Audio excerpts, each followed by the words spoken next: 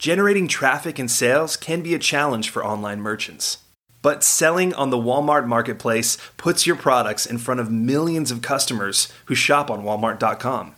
And right now, sellers who join Walmart Marketplace can save up to 50% on referral and fulfillment fees for the first 90 days. So get started today. Head over to marketplace.walmart.com/savings.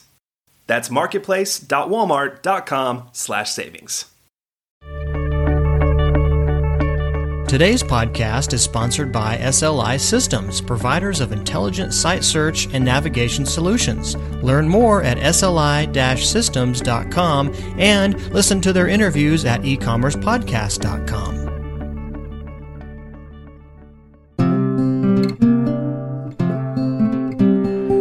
Your path to e-commerce success starts right here. You're listening to Practical E-commerce, the podcast for e-commerce results.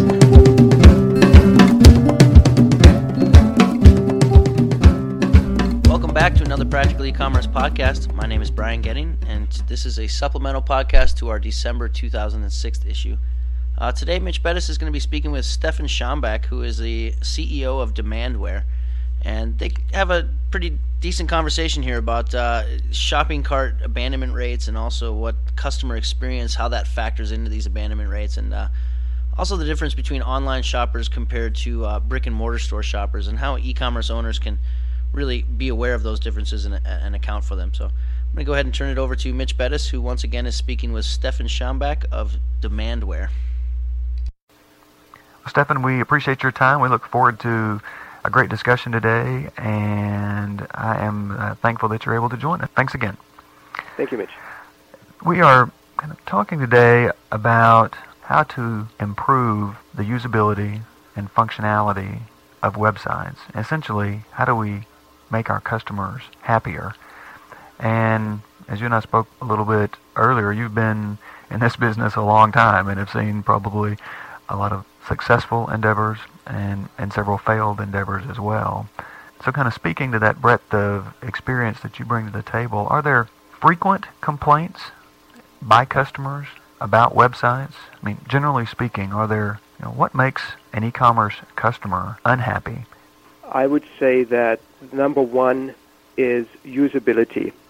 And usability, to drill down a little bit deeper, means finding products, finding the right accessories for the right product that will actually fit, availability information, making sure that the product that has been selected is actually available, make the customer feel confident that it's really going to be shipped at the date that it says it's going to be shipped.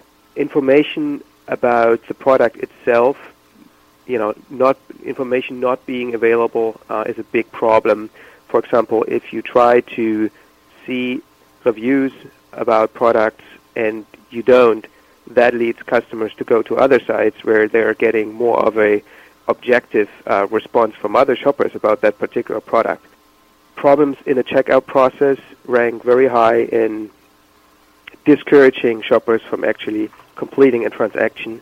This can be anything from complicated multi-page forms to responses to inputs that are not logical, to overly complicated registration. For example, it tries to make you pick a very complicated password in the registration process, or it doesn't let you use your email address or things like that. They usually they're proven to cause people to go away and not buy.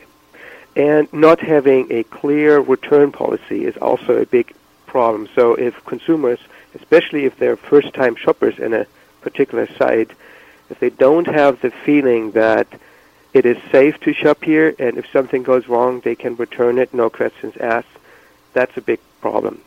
You mentioned some complications or kind of the cumbersome nature of many shopping carts that create a kind of a multi-page checkout process, or perhaps have an overbearing kind of a security function that with passwords and things of that nature. If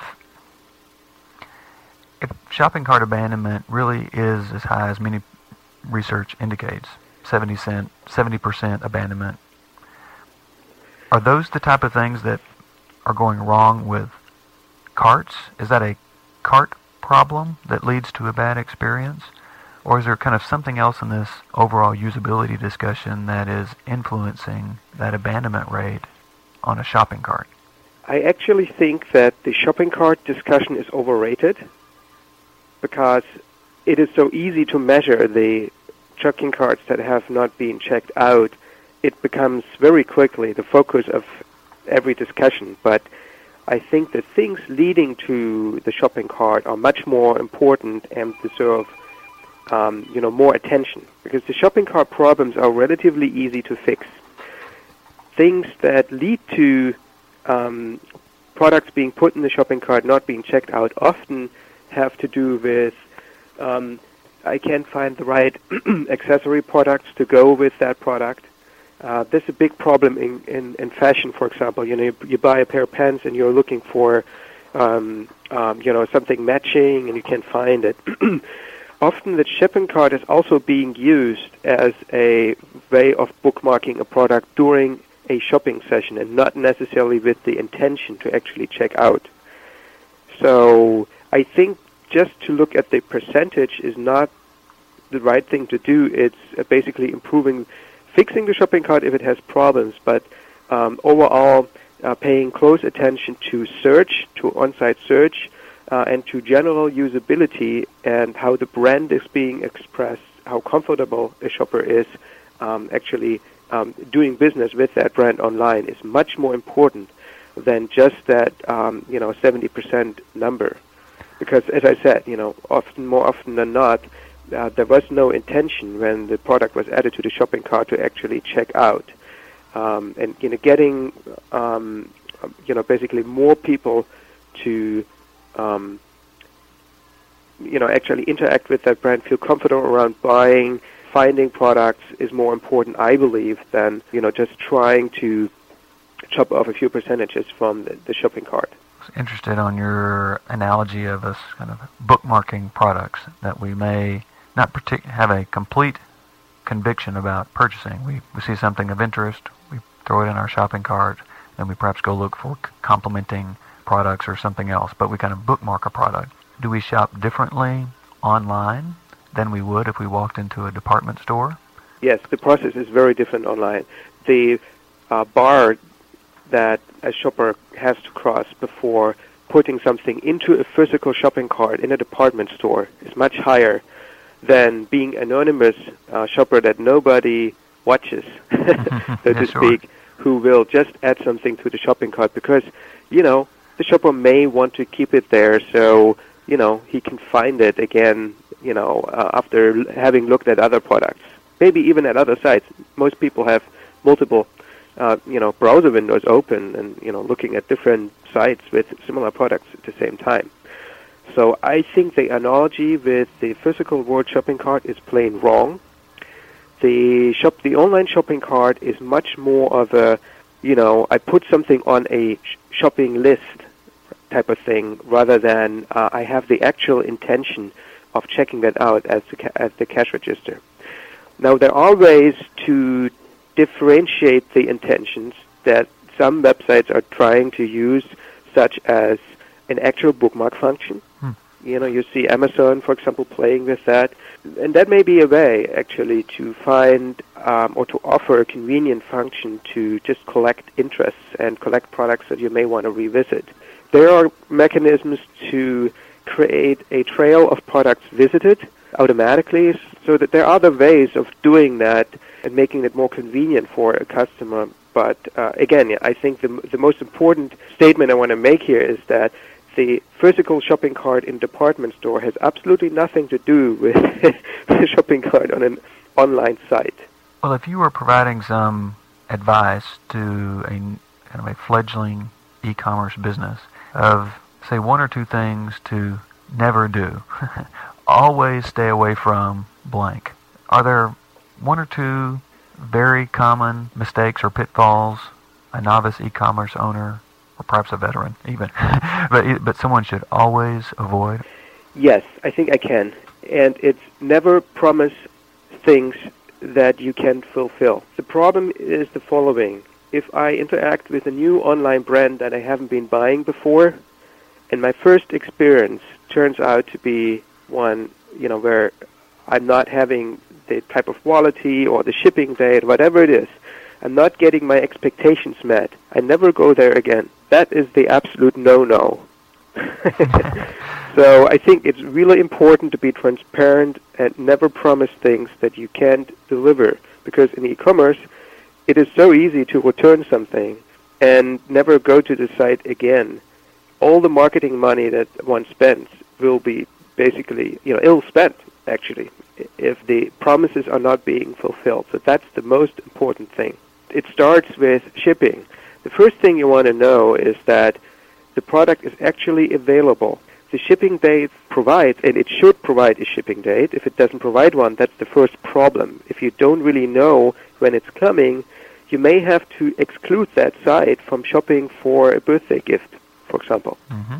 So, and then you want to basically have an experience where it really shows up on time, the product that you're ordering. And if you do have that, you're starting to develop a relationship with this brand. And this is what every retailer, be it a .com retailer or a traditional store-based or department store, this is what they're all after, building brand loyalty. And online, it starts with fulfilling your being transparent about what's really available, because other than in the store, you can see that, right? Right. And guaranteeing that this actually is being fulfilled.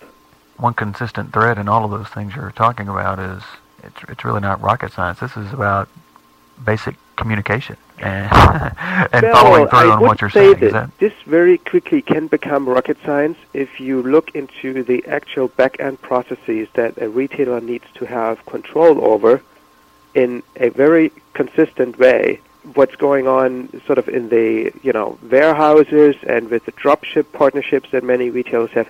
This is very complex, and you have to have full control over that piece of the supply chain, and that has to do with process and with technology also, right? You need to have an e-commerce platform, for example, that is capable of actually providing you with the real-time information into what is really available, that has integration with the shippers, that actually can help you do demand forecasting so you don't run into crunches. So this is complicated stuff. It sounds simple, but it's quite an investment for a retailer to provide that.